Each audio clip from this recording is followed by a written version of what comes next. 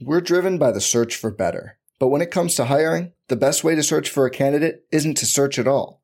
Don't search, match with Indeed.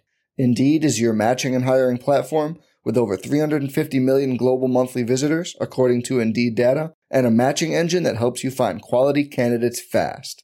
Leveraging over 140 million qualifications and preferences every day, Indeed's matching engine is constantly learning from your preferences. Join more than 3.5 million businesses worldwide that use Indeed to hire great talent fast. And listeners of this show will get a $75 sponsored job credit to get your jobs more visibility at Indeed.com/Blue Wire. Just go to Indeed.com/Blue Wire right now and support our show by saying you heard about Indeed on this podcast. Indeed.com/Blue Wire. Terms and conditions apply. Need to hire? You need Indeed. This podcast episode is brought to you by Coors Light. These days, everything is go, go, go. It's nonstop hustle all the time. Work, friends, family, expect you to be on 24/7. Well, sometimes you just need to reach for a Coors Light because it's made to chill. Coors Light is cold lagered, cold filtered, and cold packaged. It's as crisp and refreshing as the Colorado Rockies. It is literally made to chill. Coors Light is the one I choose when I need to unwind. So when you want to hit reset, reach for the beer that's made to chill. Get Coors Light in the new look delivered straight to your door with Drizzly or Instacart. Celebrate responsibly. Coors Brewing Company, Golden, Colorado. Welcome to the Arsenal Vision post-match podcast. Well, then Perez has got the better of it, and he looks to get the better of Schmeichel, and he's done it. Wilson's going to fall here for Alexis.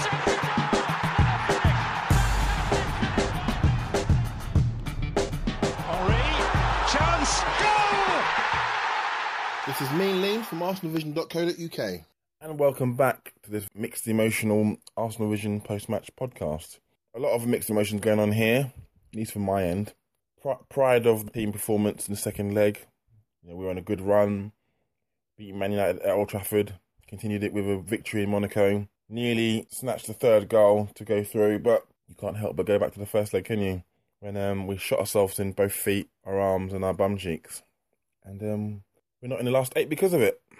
But I don't wish to harp too much on that now, because I've sort of done that. And we're not in the same way as we were then. Excuse me. We're in a lot better form. We need to look forward now. Got an important FA Cup game coming up, and we can push for second place after our start of the season. Not really too bad, is it really? But yeah, obviously, we want to be in the Champions League, but we're not. So, spilt milk and all that for another time. But I'm going to hand you over to the guys, James, Paul and Elliot, who have a great discussion about the match. My throat is awful today. I do apologise. I would record it again, but I can't be bothered. I've got stuff to do. So, I'm going to go. Back after the Newcastle game, which hopefully will be a lot more cheerful. With another victory, but with smiles at the end. Until then. As predicted by literally every Arsenal fan everywhere, Arsenal win 2-0 away at Monaco and have yet another glorious defeat on the resume, if there is such a thing. My name is Elliot Smith. You're listening to the Arsenal Vision post-match podcast. You can block me on Twitter at Yankee Gunner. I am joined by two far more sophisticated, erudite, and coherent people who will contribute their thoughts on last night's win/loss, what it means to the club, what the Champions League still means to the club, if anything other than money, and where we go from here. I think it'll be a spirited debate because I think we have some diverse opinions today, but it hurts worse than I thought it would. I'm not going to lie. We knew we were probably going out after the first leg, but for whatever reason, it hurt a lot. And maybe it's the hope that kills you, as they say. And when the second goal went in, it felt like a third would follow. We'll talk about why it didn't, why we were in that position in the first place, and generally pick the bones out of another disappointing exit in the Champions League. So let's introduce the people who will do the majority of the contribution to the non-ranty, complainy, depressing-y part of the podcast. The first is a slightly inebriated but always upbeat James. You can find him at GoonerFanatic49 on Twitter. James, how are you? I'm very well. I'm excellent, in fact, and it's good to be on. I don't understand people like you. Can't you just be miserable like the rest of us? Like, this is an unhappy occasion. I've tried it. You need to be I tried suitably it. depressed. Anyway, we'll figure out why you're not more depressed later. We'll do the psychoanalysis section of the pod in a little bit. And a man who is equally upbeat, but hopefully will express some regret and despair at some point during this pod. His name is Paul. You can find him on Twitter at PosnanInMyPants. Hello, Paul. Hello. How you doing, Elliot? I'm miserable. I love the Champions League. I would like us to win it. I would like us to, in order to win it, I don't know if you guys know this. I read the rules on the Champions League last night after we went out, and it turns out you have to get past the round of 16 to win the Champions League.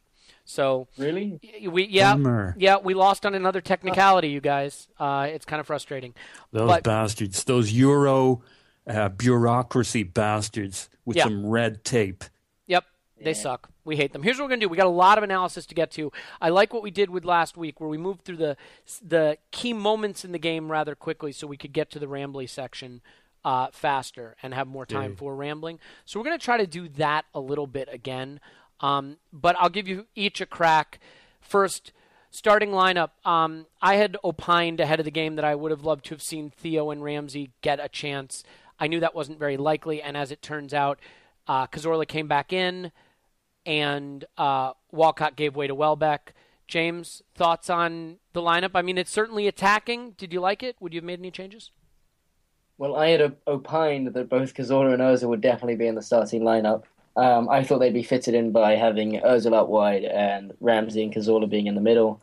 I think it made sense because we knew that with two banks of, it was two banks of four with the two forwards playing, pressing from high up the field, but with a very defensive setup, having Cazorla playing that Ramsey role, but then interchanging with Ozil made a lot of sense to try and find the space and try and open up Monaco's defence, but also just to be able to keep the ball, recycle possession in that final third where inevitably there wasn't much space to be found. I wasn't that surprised to see Ramsey because I think, although Ramsey has provides a fantastic attacking threat, a lot of what he brings to the side as well as that defensive stability and his ability to track back, and with that sort of fantastic stamina and engine that he has to sort of play that box-to-box role. And I think we were more willing to sacrifice the defensive side of our games to really to go for the 3 goals and go for the jugular last night. And so, I mean, as we saw in the end, it was Coquelin that came off for Ramsey. So I guess, out wide, perhaps it, definitely made sense to have 2 wide, quick players in the form of Welbeck and Sanchez. Sanchez got moved out to the right. Obviously, there was an interchange between him and Danny, which, at times caused Monaco problems, but also what it meant was when we did lose the ball and we were desperate to get it back, we had 2 players that are willing and able to harry and harass the Monaco's defence and really keep putting pressure on them and not let them sort of settle with the ball with their back 4 and goalkeeper. As for the back 4 and Ospina, I mean, that was to be expected. Bellerin at right back, Monreal kept his place at left back, and yeah, I mean, I certainly wasn't surprised by the lineup, and I think it, in hindsight and even at the time, seemed to make sense. Yeah, I didn't agree with using Cazorla, which I know is heresy because he's been so fantastic, but I just don't think he runs deep enough into the area to get into scoring positions. He doesn't score enough goals from open play. We saw it the minute Ramsey came on, getting into a good position to score a goal and taking his chance. Having said that, I don't think Cazorla played poorly, and look, from that deeper lying position, I thought he did about as well as you could ask. I just don't know that he has the goal threat in him that Ramsey does. As it turns out, though, it's a little bit hard to complain because we got ourselves into the position 2-0 up where we had 10 minutes or so to really chase that key third goal. You couldn't have drawn it up much better than that. What about you, Paul? I mean, would you have considered sacrificing Coquelin right from the start and just going totally hell for leather, or were you pretty happy with how the manager set us out? Well, so I think he hit the nail on the head in one sense that by the, I don't know what minute we scored that second goal, but with, a healthy 20 or so minutes to go, or 15 or 16, I think, all in. We had 2 goals behind us. We were right where we had dreamed we would be. if we'd scored 3 before then, it would have been great, but that would have changed the momentum of the game. In a way, it was perfectly set that the last 16 minutes will be about us attacking them. So my only criticism on the lineup, because you're damned if you do and damned if you don't as a manager, is that there was nothing surprising about it. It was, if you were going to guess the lineup, that was the lineup you would guess. Now, the counter point to that is, did it work? And, over that, whatever it was, 70-something minutes, it did work to get us to 2-0 ahead. I know we'd used some subs. And my second question is around the subs. I guess we'll get to that in a bit. But I think the lineup made sense. My concern would have been Mertesacker at the back, but I wasn't really surprised he was playing. And I think we chatted about this during the week. What you lose in terms of him being a good high-line defender, which he isn't, maybe you gain in terms of his distribution and control of the ball at the back, and we were likely to see a lot of that. So, I understand your point on Theo, and I'm always keen to see him on the pitch, but I think Welbeck did well and was a big factor in our first goal, if I remember it right. And some near chances that were missed. So he's kind of a little loose and sloppy at the moment in terms of some of his connecting play. He's got a little bit of the chaos factor about him. But, I can't quibble too much. I think Cazorla was a big piece of our control and build-up, and I would not have risked not playing Coquelin from the start. I think that risks doing immense damage to the psyche of the club if it all turned to hell in a handbasket and we had a repeat of the first leg and the second leg. That goes beyond the result in the tie. So I think that would have been horrible for talk about putting a stamp of naivete. You can score 2 goals in 15 minutes. So we didn't need to do anything crazy with not playing Coquelin.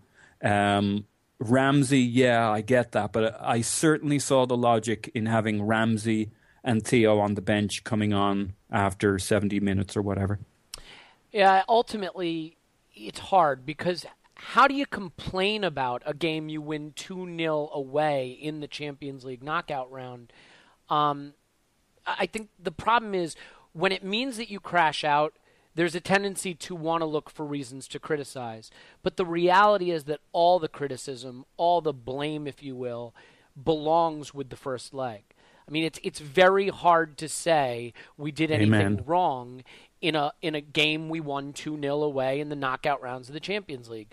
Leaving ourselves 16 minutes to get the third goal. So, yeah. I mean, you could say, you could try and have an argument with Wenger, but he'd say, sorry, that's perfect. It's never been done before. Up to the point where we've got 16 minutes to go, it's perfection. Regardless of how you got there, it's perfection. Yeah, and I mean, I'm not a huge believer that you can look at a statistic in abstraction and have it tell a story, but I looked at the XG map or XG projections, which is expected goal projections over the 2 legs, and I think it was something like 5.2 for Arsenal to like 0.9 for Monaco. Again, that doesn't mean we deserve to go through, and it doesn't mean we didn't shoot ourselves in the foot. But I think criticizing the second leg would be like walking in at halftime of a game you're trailing 3-0, watching the second half, and when you only win the second half 2-0, and I realize it was 3-1, but you just follow the analogy, complaining about the missed chances in the second half. Well, it was the first half that lost you the game. So we lost this tie quite obviously. I know I'm being Captain Obvious here. We lost this tie in the first leg, but because this was the leg where we got knocked out, there's going to be a tendency to look at the failings from it, which I think is a little bit precious and ignores the reality of what actually happened over the 2 legs. Let's go through some of the moments. Early on, Monaco started brightly, but after about 5 or 10 minutes, we came to grips with it. We had a lot of possession, and we started to have them look a little bit nervous defending. The calls weren't going our way. James, just quickly, talk to me about talk to me about whatever you'd like. But if you'd like to answer my question, it would be, what did you think of the refereeing performance in the first half, specifically some of the key controversial calls like the Alexis yellow for the dive? So I can talk about whatever I want? No, you have to talk about that. I'm kidding. I'm joking. I am a tyrant. Well, I don't think the referee had a fantastic game, but I don't think there were any decisions that were, I don't know how to put this as such, because I don't think there was let me ask you this. Did it impact... They completely altered the shape of the game. And here's the reason why. I think the yellow card decision to Alexis Sanchez was absolutely appalling, because there was already a time where Alexis had gone down and he waved play on, and he seemed to give the indication that he thought Alexis was sort of looking for the foul, but it wasn't enough to warrant a dive. And then I guess he perceived he perceived that foul in the box in the same manner, and it was almost kind of like he was reprimanding the player for sort of two errors on his part, or two times he kind of trying to make the most of the foul. And I thought it was one of those where I think he should have just waved play on, and I didn't, because I could see why Alexis went to ground. I thought it was like there was a kind of a nudge. There was definitely a touch there, but I think it was a pretty 50-50 challenge. I don't think many players were really asking for the penalty, but I don't think Alexis was really milking it. You know, he went to ground as a result of the touch, and maybe there was a possibility of him staying on his feet. I do think there was a reason why he went to ground. There was no reason at all for him to be booked. But then again, I look at it, and I don't think, especially when you look at it in real time, it doesn't look like it's a foul. I think it would be a very, very soft penalty. Although I can see why there's arguments for the fact that it was a foul as such from the Monaco player, because again, there was the touch. But I think in that 50-50 challenge, like, you've got to give especially in the penalty box, I guess to a certain degree, you've got to give the benefit of the doubt. Sorry, it wasn't a 50-50 challenge as such, but it was a sort of coming together. And I wasn't convinced it was a foul, and I was never asking for the foul. But I think, especially the way that Alexis plays, given how he's constantly harrying players, how he's constantly tracking back, and he's such a committed player, especially defensively. You wonder if that impacts his psyche going forward in the kind of challenges he's willing to commit to, whether he's willing, to try and sort of dive in for a late tackle to try and win the ball back, or. But then again, I didn't really see that in his play. It's a tough one for the ref. I don't think he had a great game. I think he had some bad decisions that we have the sort of virtue of watching back with technology and replays, which is obviously a discussion for another time, but ridiculous that the officials themselves don't have at their disposal. And to be honest with you, I mean, in my inebriated and drunken state, although at the time I was probably shouting that the referee is a wanker, which of course he is during the game. Any decision that doesn't go for us. But in the grand scheme of things, I don't really think the referee changed the game, and I personally don't think that was necessarily a penalty, but it certainly wasn't a yellow card. Let me tell you, it was a bad decision. Why I think the referee influenced the game to some extent. And admittedly, I watched the game at the local pub where the local supporters group watches games, and it was an Irish pub, and it was St. Patrick's Day, so it was a madhouse there. There were a lot of drinks that were being emptied rather quickly. I don't know who was drinking my drink because it was empty every time I looked at it. So if I find that guy, I'm going to have stern words with him. But I think the problem is the ref was calling the game pretty tight, which you expect in Europe, but we were pressing very aggressively. And there were a lot of situations where I thought we cleanly took the ball off of the Monaco player. Amen. And they got foul calls that, A, saved them from being in a counterattack type situation where we took the ball off them in midfield and would have been in a good attacking position. B, it slowed the game down tremendously and allowed them to waste a little bit of time and shorten the game. And so, to me, if there was one thing the ref really did by calling the game as tightly as he did, and in some cases I think wrongly, it's that it cost us a lot of opportunities where we had turned the ball over in good positions and would have had a really great chance to have a really quick transition to attack. So that impacted us. Now, again, we're nitpicking because we did win the game 2-0, but that is where I think the referee performance hampered us. Chances. Paul, there were chances aplenty before the first goal came. A number of them fell to Giroud. Welbeck had some chances. Two stand out in my mind, two chances that I think should have should have is maybe harsh, could have certainly is maybe the better word for what could have happened, could have done better with them. What did you think of the Giroud header for one as an opportunity for an early goal that may have even put more pressure on Monaco? Yeah. I mean, was that a Bellerin cross? Some good play from Bellerin and popped it up to Giroud by the far post? I believe it was. It came in from that side, and Giroud did well, and it was only a foot or so past the post. But, I mean, he was going against one of their centre-backs. There was lots of pressure. You know, he threw himself at it. You know, it was a half chance at best. Had he connected just a little bit better, it was a screamer into the net. I mean, it felt it was going in.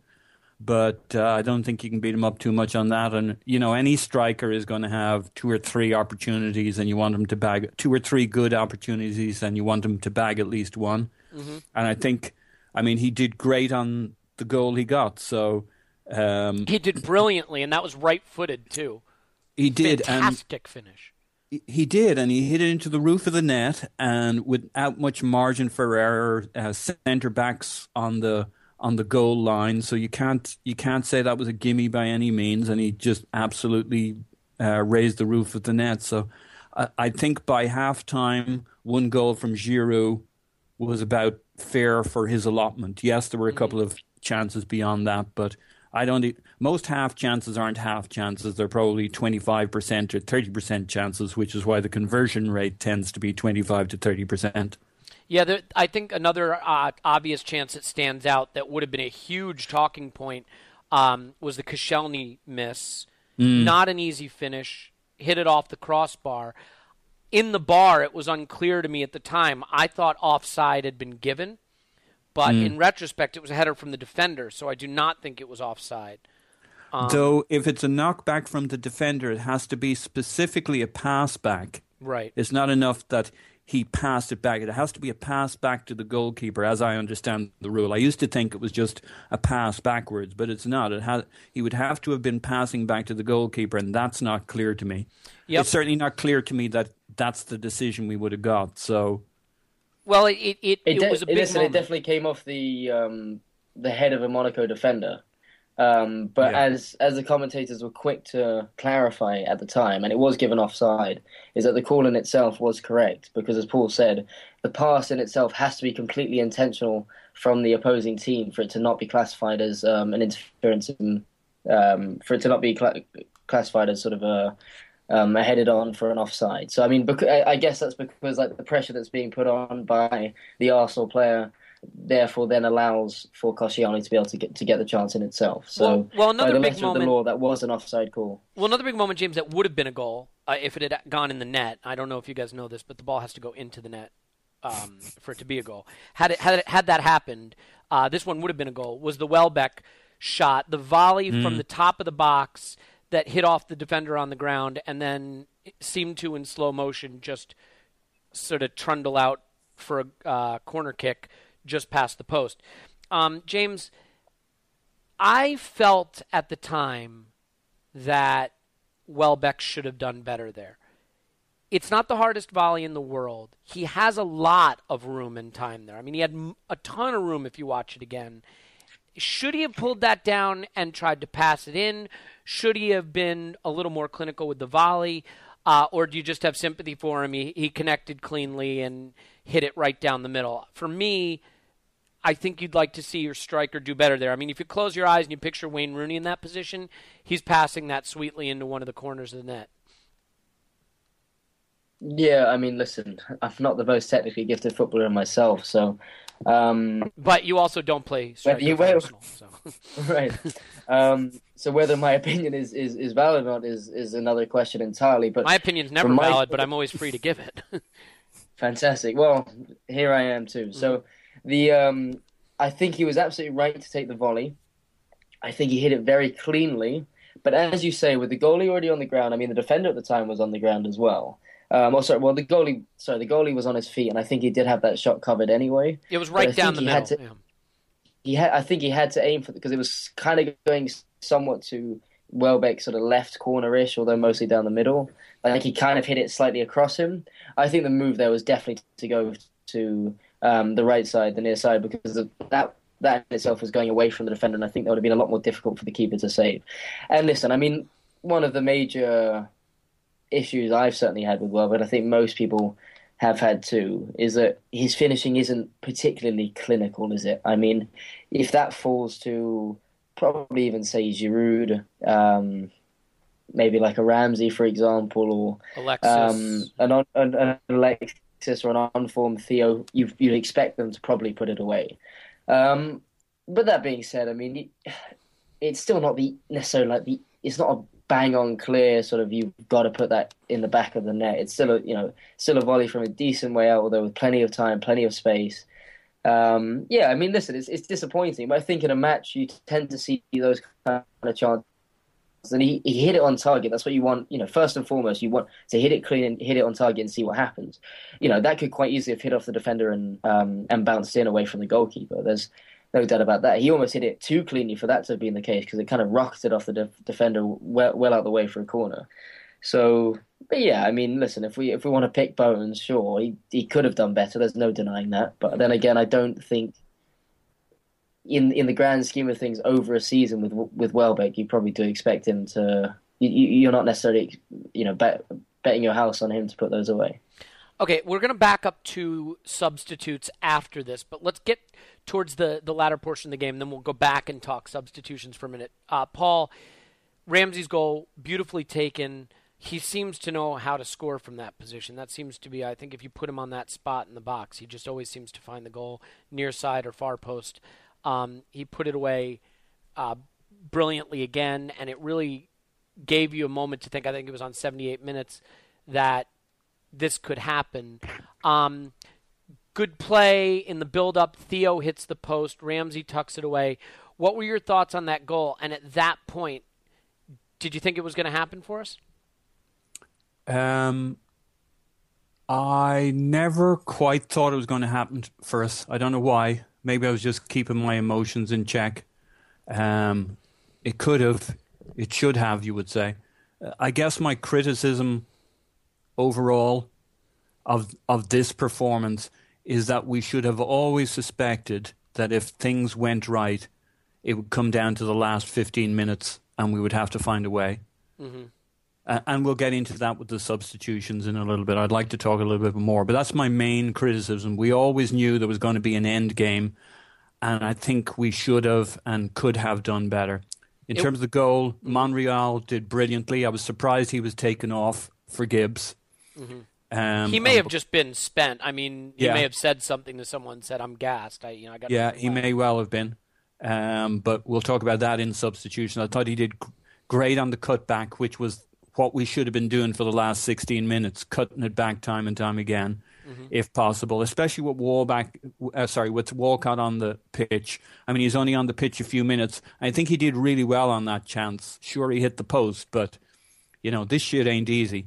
Yeah. And he was unlucky. Unlucky Theo. You never heard that before.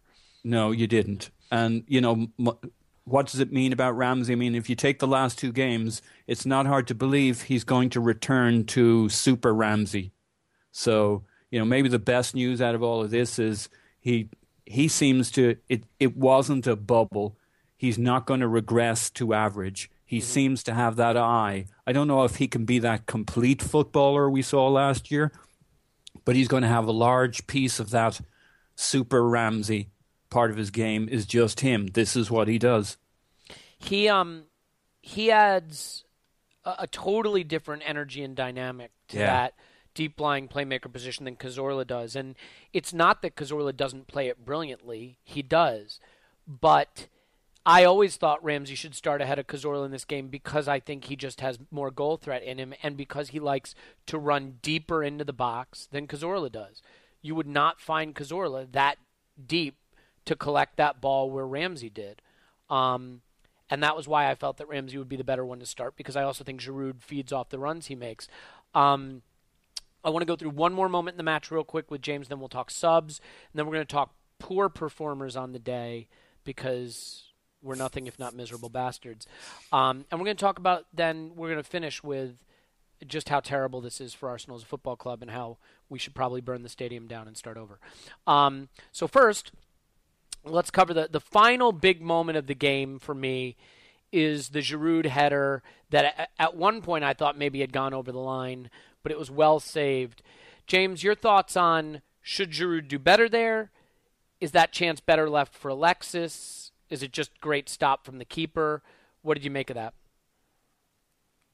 There's not that much room at that back post, really. There's not that much to aim for. When I saw that, I wasn't really sure whether it was Giroud or Alexis that got the touch. They kind of got a little bit in the way of each other. They're both just so desperate to get on the end of the ball.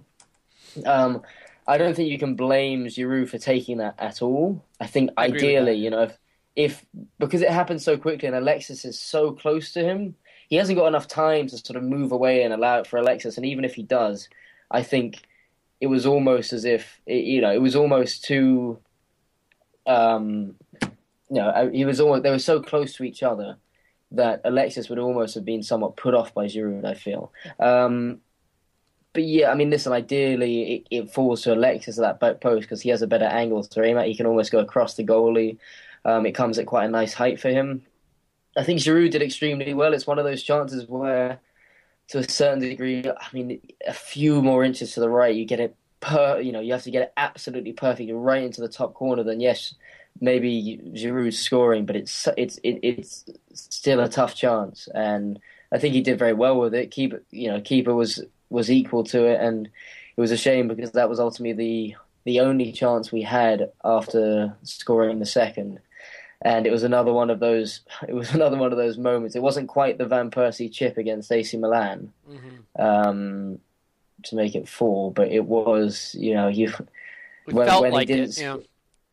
he didn't score that was because I was definitely full of hope after the second goal, and because I said to my friend that if we score before the 80th minute, then I'll be hopeful we'll score a third. And when that chance came and then when it went, you started to lose that little bit of hope.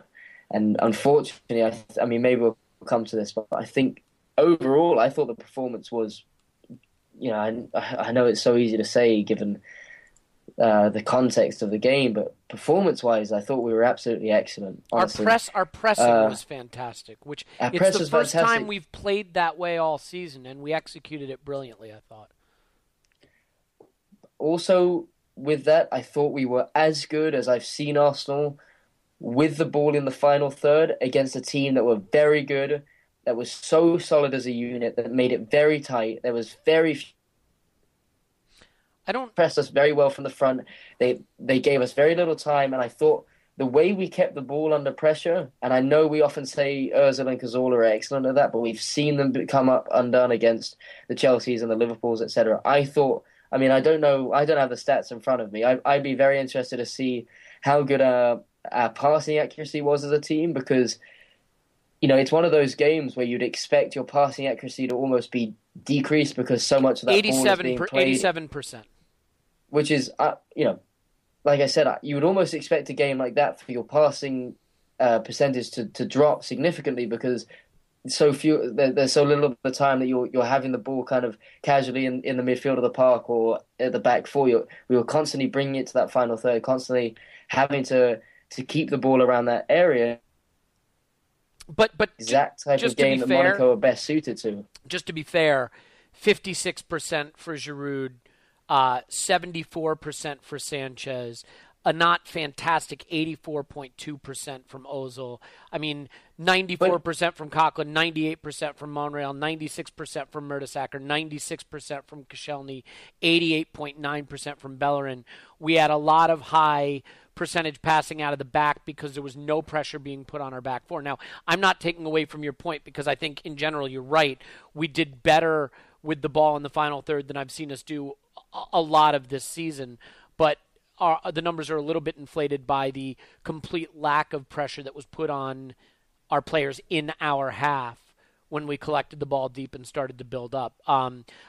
Sure, but those players were also very consistently just trying to bring it straight into that half of the pitch. Absolutely. Instead of, you have plenty of games where in those kind of situations where there's not much pressure on the back four, you can sort of sit on the ball a little longer. You feel a little more you feel a little more relaxed to just play it in between your two centre backs, out to your fullback, back to the centre back, wait until that little opening comes about, because you only have to win the game, or you only have to win the game by one goal. But yesterday we knew we had to go get 3. So as soon as there was an option to be made by one of the midfielders, etc., I mean, the ball was going directly to them. And although I actually do definitely take both of your points, as it was you guys were talking about it on Twitter, that Koscielny does very much tend to look to Mertesacker, who then distributes the ball forward.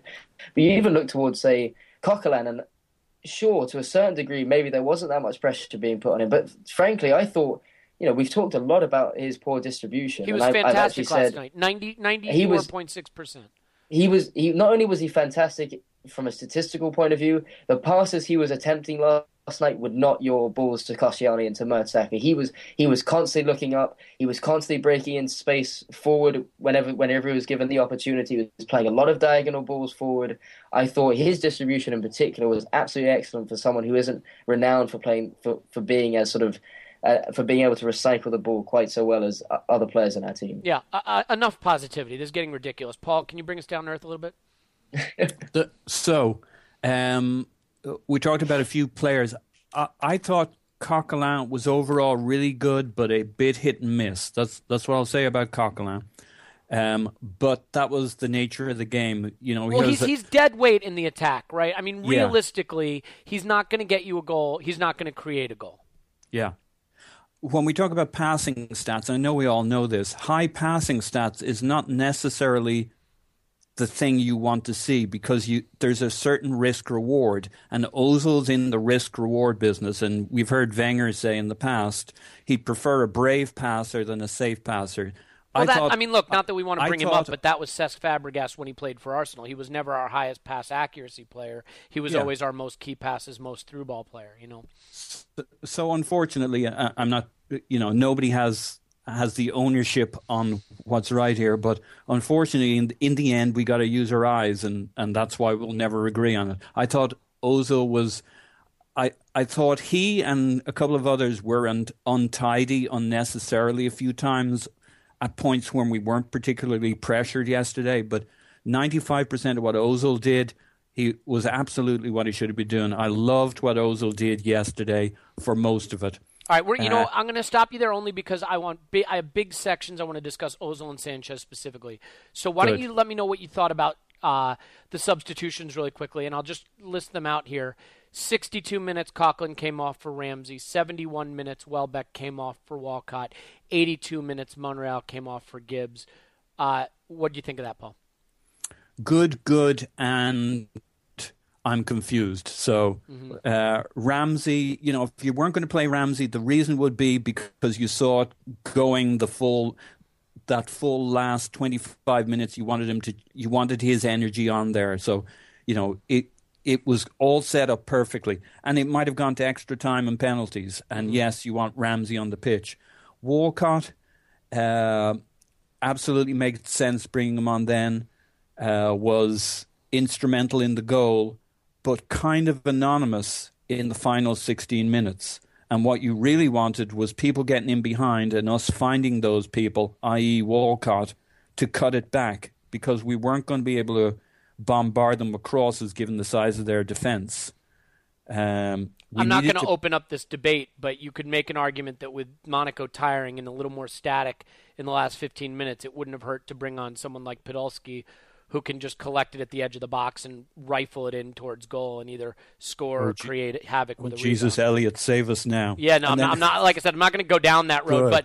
You look at who was on the bench last night, and the only forward on the bench was Theo Walcott. Yeah. So, just something. And you look at our third substitute. I hear what you said earlier, but still, Gibbs for Monreal was kind of a bit of a nothing.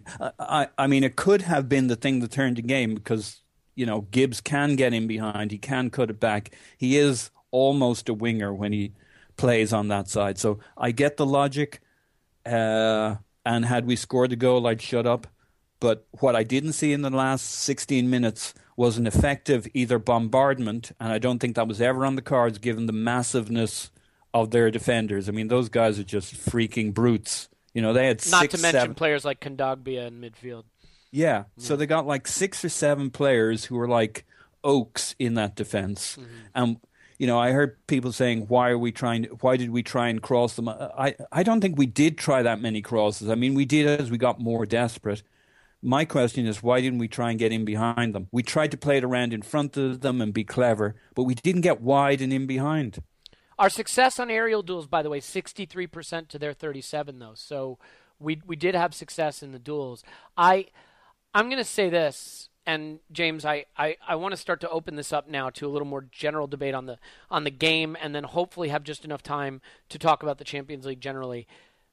I think Alexis Sanchez was very fortunate to stay on for 90 minutes.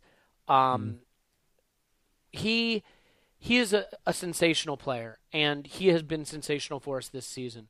One of the things that drives me nuts about Twitter and social media generally is that it seems like you're not allowed to say the obvious if it somehow is perceived as having an agenda or you're going to be labeled as having an agenda or falling into a group of people who are either positive or negative. I mean, Lionel Messi can have a bad game. And I could go on Twitter and I could type, not a great game from Messi today. And no one would attack me. Well, someone presumably would. But if you say Alexis Sanchez was really poor today, you're going to get inundated with people who are calling you an idiot. You don't understand football. He's a great player. What are you talking about? Alexis Sanchez was poor yesterday. It didn't come off for him. He hasn't been fantastic lately. Maybe he's tiring. That doesn't mean I don't think he's brilliant, sensational, our best player, having a great season. But sometimes I just think, for whatever the reason, we're not allowed to state the fucking obvious that your eyes tell you. So I'm going to ask you, James, I mean, what did you think of Sanchez and the game he had and the fact that he was left on the whole game? And would you have maybe taken him off, instead of a Welbeck or instead of, I mean, obviously we don't know what was behind the Monreal-Gibbs substitution, but would you have considered taking him off? Well, I'm going to start with his performance overall, which was pretty poor. From an attacking point of view, at least. I can see, you can see what he brings to a side even when he's having a bad performance. We talk about it. We talk about it every time. He's a terrier. He's got that sort of South American spirit. He's constantly tracking back. When he loses the ball, he's constantly, he's right back on that defender. He's causing problems. If sometimes there's quick counterattacks that the opposition starts, and he, as that sort of main attacking presence that he is the one that's coming back and helping recover the situation that he's probably in himself caused. And of course, the type of player he is, he's we talk about high risk reward at Ozil. I mean, he's as high a risk reward player as we have in our team. He's constantly taking on dribbles. He's trying to beat players. He's constantly putting himself in situations in which there's plenty of opportunity for players to nick the ball off of him. The thing is, when he's on form, his ability to kind of like cut back on that with that right foot of his and like drag the ball back slightly and kind of slalom in at a sort of diagonal angle tends to be far more efficient than it has been recently. And we saw that a lot of our attacks would often break down with Alexi. But I think that's, I personally wouldn't have taken him off. And the reason is, when you have a world-class player like that, no matter his form recently, his performance overall in the game, which it wasn't great. Like, it wasn't great. It was far from great, frankly. But he was still, he still always wants the ball. He's still always trying to make things happen. He's still a player that, no matter, even when he's playing like that, defenders are constantly fearful of him because he has that ability to just make something happen out of nothing. And I think that threat in itself, that aura that he has because of the qualities he possesses, is something that in itself is something defenders have to worry about. It gives them something extra to think about. I wouldn't have taken him off because, I don't think Welbeck was really bringing that much to the team. But then again, given the way we resorted to, which was the most disappointing part of the game in the last 7 minutes, to sort of just constantly throwing the ball into the mixer, which we hadn't done all game, and I think that was a real sign of desperation on our part, and was something I really think, the team will have regretted looking back on it, the lack of patience we showed. Maybe if that was actually like part of the tactic, if that was what we really wanted to do, then sure, Welbeck is much more suited to that than, say, Alexi. But I think when you have a player of that talent, you've always got that inkling in you. Even me, for example, I know that he's been pretty poor these last few games, but I thought during the game, I was like, you know what, Alexi has that in him to change the game, and he has that. Whether it be the free kick in the middle of in the box, you no matter how badly he's been playing, you want Alexi to take it because he's got that technique, he's got that ability, he's got that character as well in him. You put him into sort of that Messi, Ronaldo, Suarez kind of category of even if he's having a bad game, you don't take him off because at any moment that extra quality that he has could shine through. One of those kind of things. A franchise player. Yeah. A franchise. So I don't really want to put him necessarily in the Suarez. Well, no, I don't mean he's that Messi, good. Ronaldo, I'm saying just the same rules apply in that you leave that when you need goals, you leave that player on because even on an off day, they could have that moment of brilliance that no other player possesses. Certainly in our team, because that's what I meant. Certainly for me, without a doubt. I mean, especially given the lack of options we had on the bench. But let me ask you like this. Maybe, listen, if Rosicky was fit as well, if Alex Oxlade-Chamberlain was on the bench, and you bring on Walcott for Welbeck, and then you also have the possibility to bring Alex on, then then I think there'd be a strong argument to be made. But I think it made sense to take off Welbeck for Walcott, and we saw that made a big difference. I definitely, and then maybe after that you give Alexi till the 83rd minute. Was that when that was when Monreal came off? And then maybe I would have put on another quick player, a similar play, Alex Oxlade-Chamberlain, who can also take on players and say, well, Alexi, you've had 83 minutes at it. Let's give someone fresh a go and see if they've got new ideas. Yeah, I will say it this way. First of all, my problem with Alexis is that when it's not coming off for him, he slows the ball down. Right, he likes to dribble a lot. The ball gets to his feet. It doesn't move as quickly. He only had one successful dribble and one shot off target yesterday. So it really wasn't coming off for him, and it slows our build-up play down. But my problem with like a Theo for Welbeck is how these games go. If there's one goal in it with 10 minutes to go, you're just going to be lofting balls into the box and dumping balls into the box. And Welbeck is really the only other player we have on the front line, Mertesacker, Koscielny aside, with Giroud, who you believe is going to win a ball in the air and possibly, help you scrap a goal when you're just throwing it into the box. And I think Welbeck could have been very handy to have in that situation. Paul, what did you think of Sanchez's night, and maybe just you can quickly add to what James said, because then I want to talk about Ozil a little bit and what I thought was a hit and miss performance from him, and then we'll get into just sort of some post-mortem on the Champions League. Sure. I thought Sanchez looked tired. I thought it was an underpowered performance. I pretty much agree with both of your points there. I understand why he was on the pitch. Had I had somebody like, as James pointed out, an Oxlade-Chamberlain on the bench, he might have been a candidate for that final substitution to take him off. But I think I understand why he was left on the pitch, but I just think he was tired, and all this running around like a maniac on the training ground is catching up with him, and he's played pretty much every game. I think he needs a breather. Yeah, I think the problem we're seeing with Alexis right now is actually reminiscent of the problem we saw with Alexis at the very, very beginning of the season. If you guys remember the first few games, which actually led to the manager not starting him in the North London derby, which is that I think his desire to dribble and have the ball at his feet and create on his own is right now a little bit at odds with our passing style.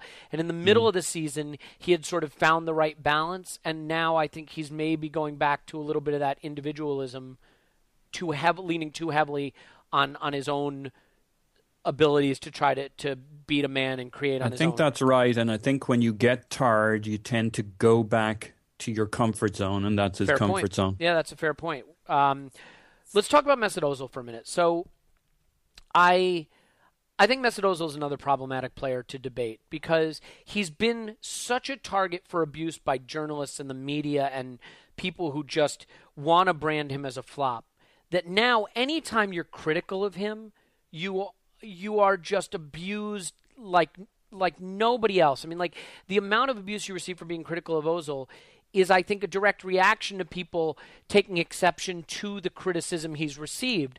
The problem is sometimes criticism is deserved. Certainly not the degree of it that he's received, but some of it is deserved. Some of it goes down to being a 42 million pound player, obviously, and the expectations that go with that. And for me personally, I will admit, I expect Mesut Ozil to be our best player in almost every game, and I expect Mesut Ozil to be the best player in England because he's good enough to be. He cost enough to be. I'm not saying money demands return, but then you'll have people who say, well, you're just not sophisticated enough because the things that Mesut Ozil does don't show up in a stat sheet or on the pitch. You have to see them with your third eye, and your chakras have to be connected, and you have to exist on an astral plane where you can understand football at an ethereal level, and then you'll see Mesut Ozil's benefit. I mean, some of the shit people come up with to defend Mesut Ozil, not that he needs defending. He's been fucking brilliant, especially since he's come back stronger, more determined. He's been brilliant this season since coming back from injury. But the defense of him usually goes down to, what you don't see is the way he's creating space for other players and the way he uses space and he inverts space and he creates whole wormholes and he appears on other pitches and other dimensions. And if you could see that, then you'd understand Mesut Ozil. It's ridiculous. It's still football. You pass the ball to a teammate and the teammate scores and you got an assist. I think the thing that frustrated me about Ozil specifically last night was the last 15 minutes of the match. He attempted 8 crosses. He had 1 accurate cross. In those last 15 minutes where you're looking for your best players to unlock a little bit of magic, we saw Ozil deliver some of the lamest, poorest, weakest, most aimless deliveries into the box from wide positions with no pressure on him that you'll ever see. And it was just frustrating because there were scuffed crosses, there were poor corner kicks, there were crosses that didn't get past the first man that were easily cleared. And that's where you expect a player Mesut Ozil's quality and brilliance with no pressure on the ball to be able to loft it right to the back post and put it on someone's head or, whip it in to have it land by the penalty spot. And we just didn't see that decisive contribution.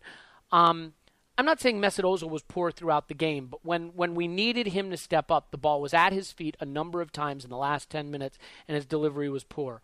So, James, go ahead. Tell me I don't have the proper chakras in alignment to understand Mesut Ozil's game. I agree with what you're saying about the last 10 minutes. The last 10 minutes were the most frustrating minutes of the game for obvious reasons, but the way in which we changed the approach to the game was extremely counterintuitive to me. Mm-hmm. But I think that was represented in the way in which the team played as a whole. It wasn't just Mesut that was sort of throwing the ball in the mixer aimlessly, which is what it seemed like to me. Any player that got it outside the box, whether it was Gibbs, Cazorla a couple times, threw it in. And, especially with Welbeck not being on the field, did Mertesacker end up moving forward?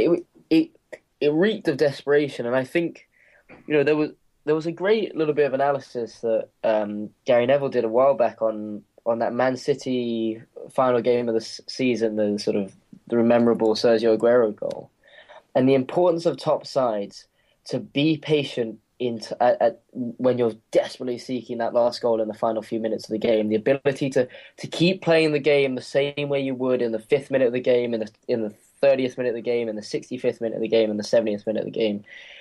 Right through until extra time or stoppage time in a match. Especially the way that Monaco approached the game and were so defensively solid, with so many people crammed in the box. With they're very tall, athletic players. They're very well suited to playing against sides that are just going to throw the ball into the box, and look to our target man in Giroud or any of the taller players in our lineup. And outside of Giroud going forward, we had Sanchez, Walcott beside him, then Ramsey, who's not the most physical in the air, Cazorla, who's certainly not. Ozil, if he wasn't the one making the cross, he's although he's not short, he's certainly not the best aerially. It just really didn't play into our hands. But I don't think that was necessarily down to Mesut as such. I think that was just down to the way in which the team sort of reacted to knowing that they just needed that last gasp winner.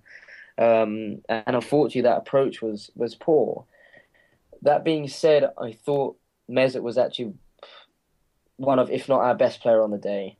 I think the way, we talk a lot about his language style, his body language throughout the season, and how sometimes when the chips are down, he looks like he's not in it. He doesn't really take the game by the scruff of the neck. Last night, Mesut was looking for the ball every single moment of the game. He was picking up the ball. I think that's also why it worked quite well with him and Cazorla, because they would swap. Ozil would sometimes come deep. He wanted that ball. He always wanted to make things happen. He was constantly searching for the forward pass to Giroud.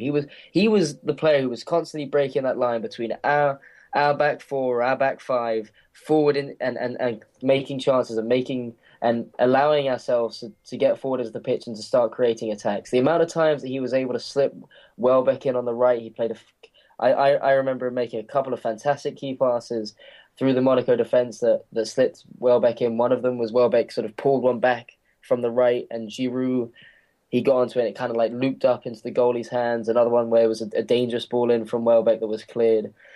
Several times, I don't remember a game quite like that. I mean, maybe it was the Champions League, the sort of occasion, but where Ozil was just so desperate to get on the ball and try and, in an Ozil-y way, make things happen, create those spaces in the final third, and constantly look to pick out a man. I mean, the amount of times that he would shimmy with his left foot. I don't know how many ankles he broke last night, but it certainly seemed like a couple might have done. I'll give him credit for this. He was great at keeping possession under some pressure. He really is the master of using his body and his strength now to hold on to the ball under pressure, which when he first came to England was really the biggest criticism of him. He's now turned that into a strength, which is great to see. I have to admit, the parts of his game that frustrated me were later in the game when I was probably most intoxicated and most stressed out, and that's not a good time to really be evaluating someone's performance. I do agree he had done some really great things in the first 60 minutes. Additionally, I was frustrated. He had one shot from the top of the box that he sent wide, and I just think with his technique and his skill, it just went wide of the post. And I'm not saying it was an easy chance, but again, this is the tough thing about Ozil. I'm not comparing Ozil to other good players or decent players. I'm comparing Ozil and holding Ozil up to some of the best midfielders in the world, because that's who he should be compared to a Marco Reus. I know it's a totally different type of player. To a Cesc Fabregas, who was tailed off dramatically. To some of the best creative players in the world that play in the 10 for teams like Barca, Madrid, Bayern, Chelsea, United City, all of that. And I just think with chances like the one he had that he put wide, or with the ball at his feet late in the game with some of the chances he had to deliver better crosses, I was a little frustrated by that. But I think you've made a compelling argument, James, to be fair, that he also was a part of everything that we did well. The other challenge, and I said this at the top of the podcast, and I think this is what everybody has to try to keep in mind. This was a 2-0 away win in the knockout rounds of the Champions League. You can look for things to be annoyed at, but it was actually a phenomenal performance. It only looks frustrating in the context of how we totally shit the bed in the first leg. So, looking for negatives in a 2-0 away win is a little silly. The negatives were really in the first leg. Paul, I know you're up against a time stop, so if you don't mind, do we have about 5 minutes, or do you have to run? Sure. Okay, let's do 5 minutes. Let's bang on for 5 more minutes. Let me do this. Let me give you a crack at talking about Ozil, and then we're each going to get a last word about the Champions League this season. Yeah, I'll go. I agree. I think we all agree he had a really good game. The question comes down to the last 10 or 16 minutes, and I do think that's a fair criticism, but I haven't studied it well enough. But to me, Wenger and Ozil should have been the architects of that last 16 minutes, and therefore the failure to some degree has to lie on his shoulders, that not only is he putting in the crosses, but he's not creating the series of movements that gets us in behind, if that's what we're doing. Mm-hmm. And so, he has to carry, I think, I'd like to look at it a little further, but I think because of the absence of what we needed to see, that he has to bear that responsibility. I do think we all you can say it should have been Monaco who got tired at the end of the game, But actually, I think it was predictable that we would be the people who would start to run out of gas. And I think those were tired ideas at the end of the game. Mm-hmm. And, when you hear the legend of Fergie over at Man United and, before every game, their training sessions would involve playing that last 5 minutes, how they were going to do it. Now, a lot of it was aerial and crosses and whatever, but whatever your end game is, that was what United were famous for going into Fergie time, and they made a habit out of it. And I'm sure we practiced, and I'm sure we did the work on it I'm sure we planned it, but we didn't execute it because it was kind of, what we did on the day, on the night, the 2-0, wonderful. That last 16 minutes, we had them where we wanted them. We had their cojones in our hands, and we didn't squeeze them. We rolled them around. Yeah, like Benoit balls. Yeah, that's unfortunate. That's a pretty image. Thanks. Just think on that for a bit. It's tough to take. It's tough to go out that way, and it ultimately forces you to ask the question now, which is, what is the Champions League for Arsenal? What is it going to take for Arsenal to do better in the Champions League? I think we are a much, much better team than Monaco. I think we're a little unlucky if you look at, again, the expected goals from this two-legged tie, but fundamentally, we seem to be hitting a glass ceiling in the Champions League. James, I'll give you, 90 seconds. Is this a situation where Arsenal need better players, better luck, or better preparation, or a combination of the three? Better. It's a tough one. I'm cautious to say better players because I think what's the most frustrating aspect of this Champions League this time around relative to the last few failings, aside from playing a weaker opposition, is that over this past sort of stale decade, if that's what we want to refer to it as, I don't think our team has really been, apart from maybe 07, 08, there might be a couple of individual seasons that you can pick out. I don't think our squad as a whole has really been strong enough for us to genuinely really consider ourselves even able to pull off a kind of Chelsea-esque Champions League victory, especially given that we're not set up in that way. Mm-hmm. I don't think we've really had the players or the quality to ever realistically challenge for the competition over this last 10 years or so.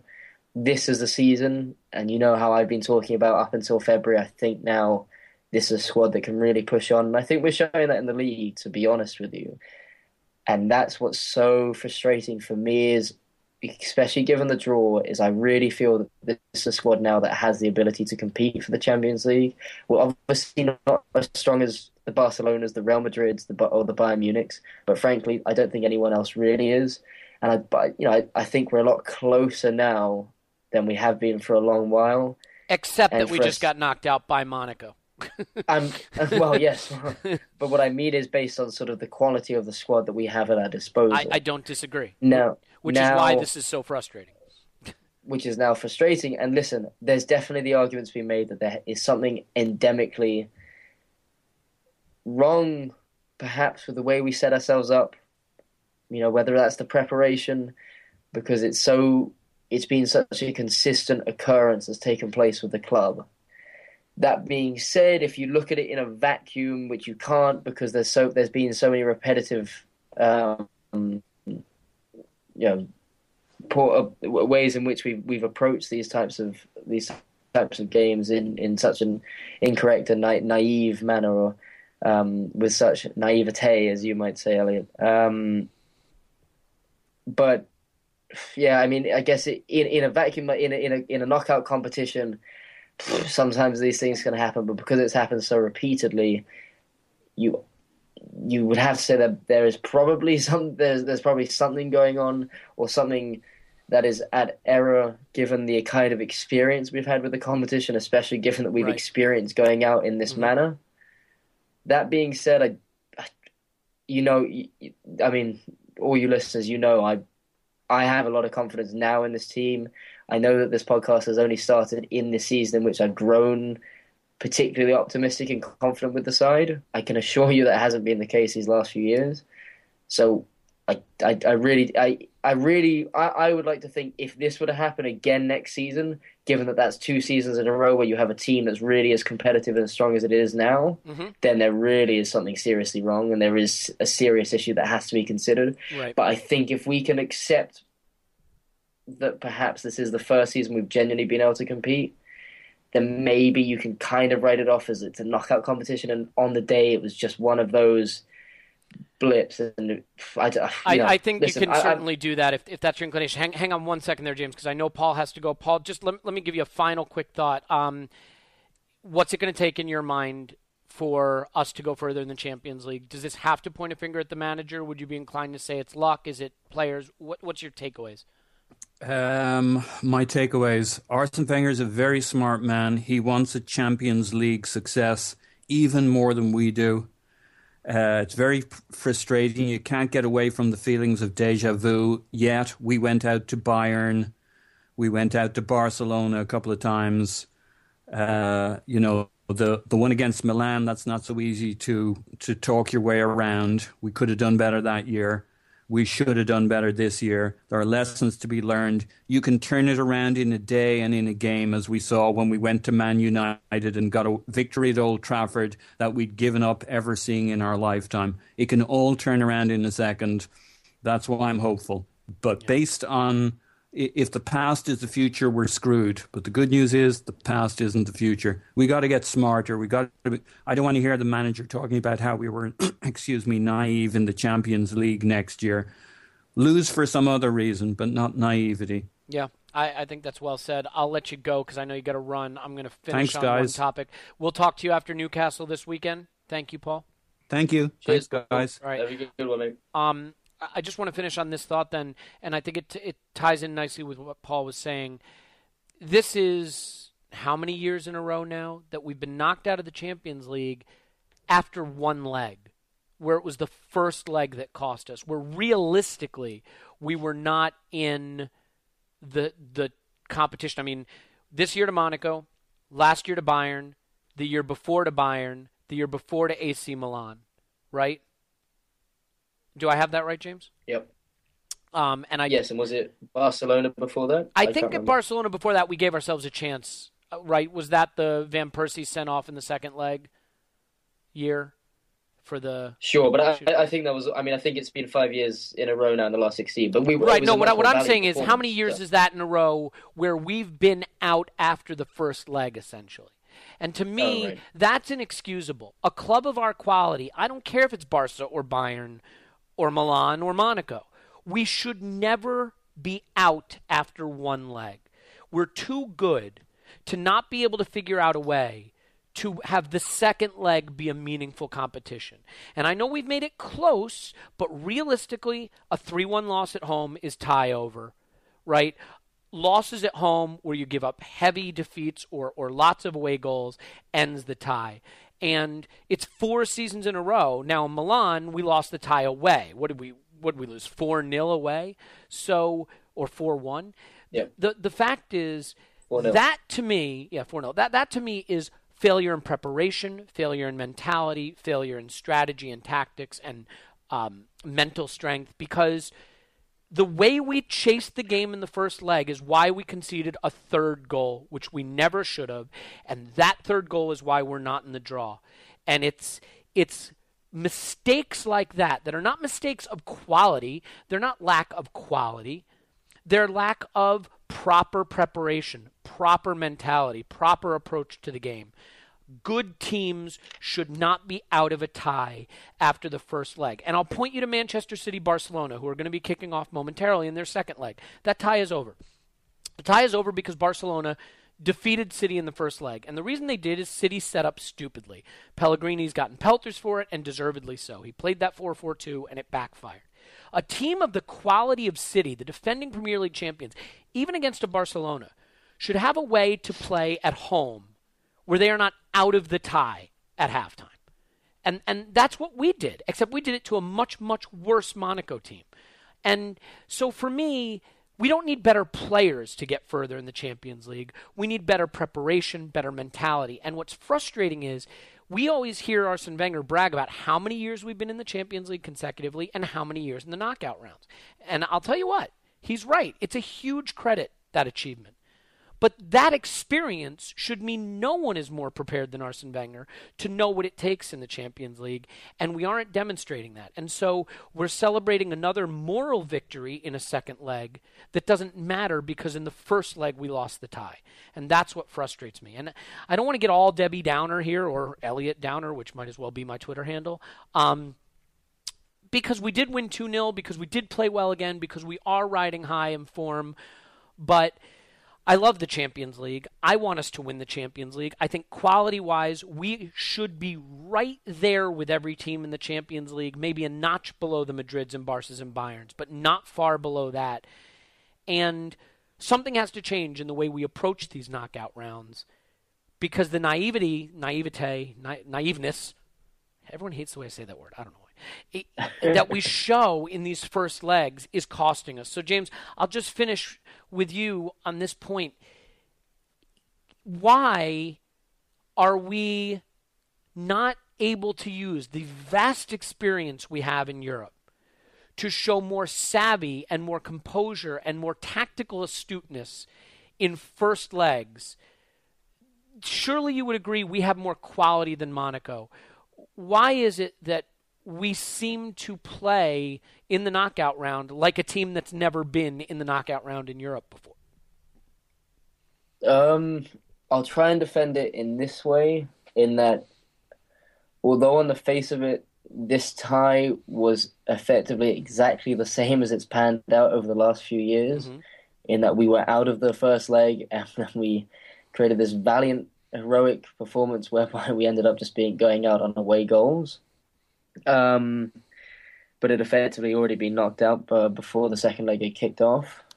The difference was that we, in the previous games, whether it was Bayern or Milan, we had what was an ostensibly weaker side to the opposition we played, and yet we went and we tried to play the Wenger way. We tried to play with possession of the ball. We try to beat the team, which is fair. To a certain degree, you can kind of understand at home. But, I guess you can look back to that Bayern Munich game and the way we started, and you had that Ozil penalty and da-da-da-da. And, obviously football, it can hinge on a moment. If we want to go that route, we can talk about Giroud's missed chance against Chelsea at Stamford Bridge last season. But it is what it is. Yeah, of course. No, absolutely. But and that's not the route I'm going. What I'm saying is that we were naive in a different way. I think it was a naiveness that was perhaps we'd shown consistently against the bigger sides, where we thought we could continue to dominate possession of the game and really take the game. Again, sort of the cliche of by the scruff of the neck, in the way that we do against the lesser oppositions, given the type of players we have and the ability to recycle the ball. But ultimately, we just got dominated in our own game, and we were made to look silly. That being said, I don't think it was necessarily the wrong tactics to implement against a Monaco side, whereby we were the favourites, we are the better team, and as you said, statistically, on this occasion, the XG, or the expected goals, were far in our favour, which I doubt was anywhere near the case in the ties against, say, the Bayerns and the Barcelonas and the AC Milan. No, you're absolutely right. It was not the case. This was a reversal of those statistics, but I think you'd have to agree. Forget the first goal we conceded at home. The second two we conceded were a direct result of a, honestly speaking, absurd way we chased that game. Absolutely. But listen, that was a different type of mistake. It was still completely naive. It was still completely foolish. It still had me just as depressed as you. And look, I know I am this ever optimistic Arsenal fan, but I was utterly distressed after that game. But it was a different type. It was a different type of error. It was an error in that we were the favourites. We were the better team on the day. We are the better team. We are the team that should, at home, look to win by a couple of goals, put the tie to bed, go away to Monaco, and be able to grind out a draw, or have a fairly comfortable result away from home to go through to the quarterfinals. But because the game in itself partly because Monaco are particularly, are well suited to a team that comes at them to a certain degree, but there was certainly, they're extremely efficient in the way that they put away those chances, but also the second and third goals. I mean, we just literally gifted it to them. Yes. I think because the way the game panned out and it went so outside, we just hadn't planned, which was ridiculous. It was. I don't understand how a professional football club, a team that's in the Champions League, has not addressed, okay, well, yes, we are the home side. They probably thought worst case scenario is 0-0 come the 85th minute. We haven't scored. We haven't taken the lead. But I don't think they'd even anticipated going a goal down because they looked like they had no idea what to do because the whole game plan was being undone by the fact that, yes, we did create plenty of chances and we missed them. And that seemed to sort of compound the issue, especially going that goal down. And we played like, there was the old cliche of opposition fans calling us children against men. We played in a very childish manner. We played like there was no second leg, and that's inexcusable for a team in its 400th consecutive year in the knockout rounds in the Champions League. And surely the manager, who admitted after the game we knew they would soak up pressure and counterattack, would have said to his team in the locker room, dressing room before the game, hey, this is a counterattacking side. If they do catch us on the counter and we fall behind, we can't chase that goal too aggressively because we'll be playing right into their strategy. We have to keep our head, we have to keep our shape, and we have to keep playing our football in a controlled possession style, not chase frantically for a goal. But it didn't look like that. Look, we could go on forever, and Paul's already left us, and if our own podcaster is so bored he's gotten off the call, then surely we want to spare our listeners any more of this. We can go on and on. I think it's always difficult to know how to feel. Last season and 2 seasons ago, certainly, when 2 seasons ago when we beat Bayern away and crashed out, that became the catalyst for the comeback of our season. That felt like a real moral victory. This does not feel like a moral victory. This just feels like defeat to me. And so it'll be interesting to see how the team responds to that. I think there will be an emotional drop-off at the weekend, and I think the manager will have to think about how to manage that because the players are in good form, but I think it's always hard after you've been eliminated from Europe in disappointing fashion to get up for sort of the mundane, everyday realities of playing in the Premier League, trying to chase a top 4 finish. So we'll see how that goes. The next time we'll talk is after Newcastle. James, there's a lot more we could talk about, but truthfully, we're over the hour mark considerably. We've already lost one of our podcasters to sheer boredom. So we'll have a little more structure at the weekend, too, because I have to admit, this podcast kind of troubled me because it's hard to look at a second leg in abstraction. And that's what we've tried to do a little bit. But as always, I appreciate your positivity and your insight, and I will look forward to speaking to you at the weekend. As do I, Lynn. Thank you. Been a pleasure. Once again, that's James. You can find him on Twitter at GoonerFanatic49. Paul, who has abandoned ship, understandably, is at Posin in My Pants. My name is Elliot Smith. You can block me on Twitter at Yankee Gunner. Thanks for bearing with us this podcast. This was a little tricky one because I think there's a lot of frustration, but it's a win, but it's a loss, but the win doesn't mean anything, but the win keeps our good form going. Who knows? If you can make more out of it than I can, then you should probably just stop listening to this podcast, which could be good advice anyway. But don't do that because we like James and Paul. Anyway, we'll talk to you after the Newcastle game. This is the Arsenal Vision post-match podcast. Until then, cheers, and we'll talk to you in the weekend.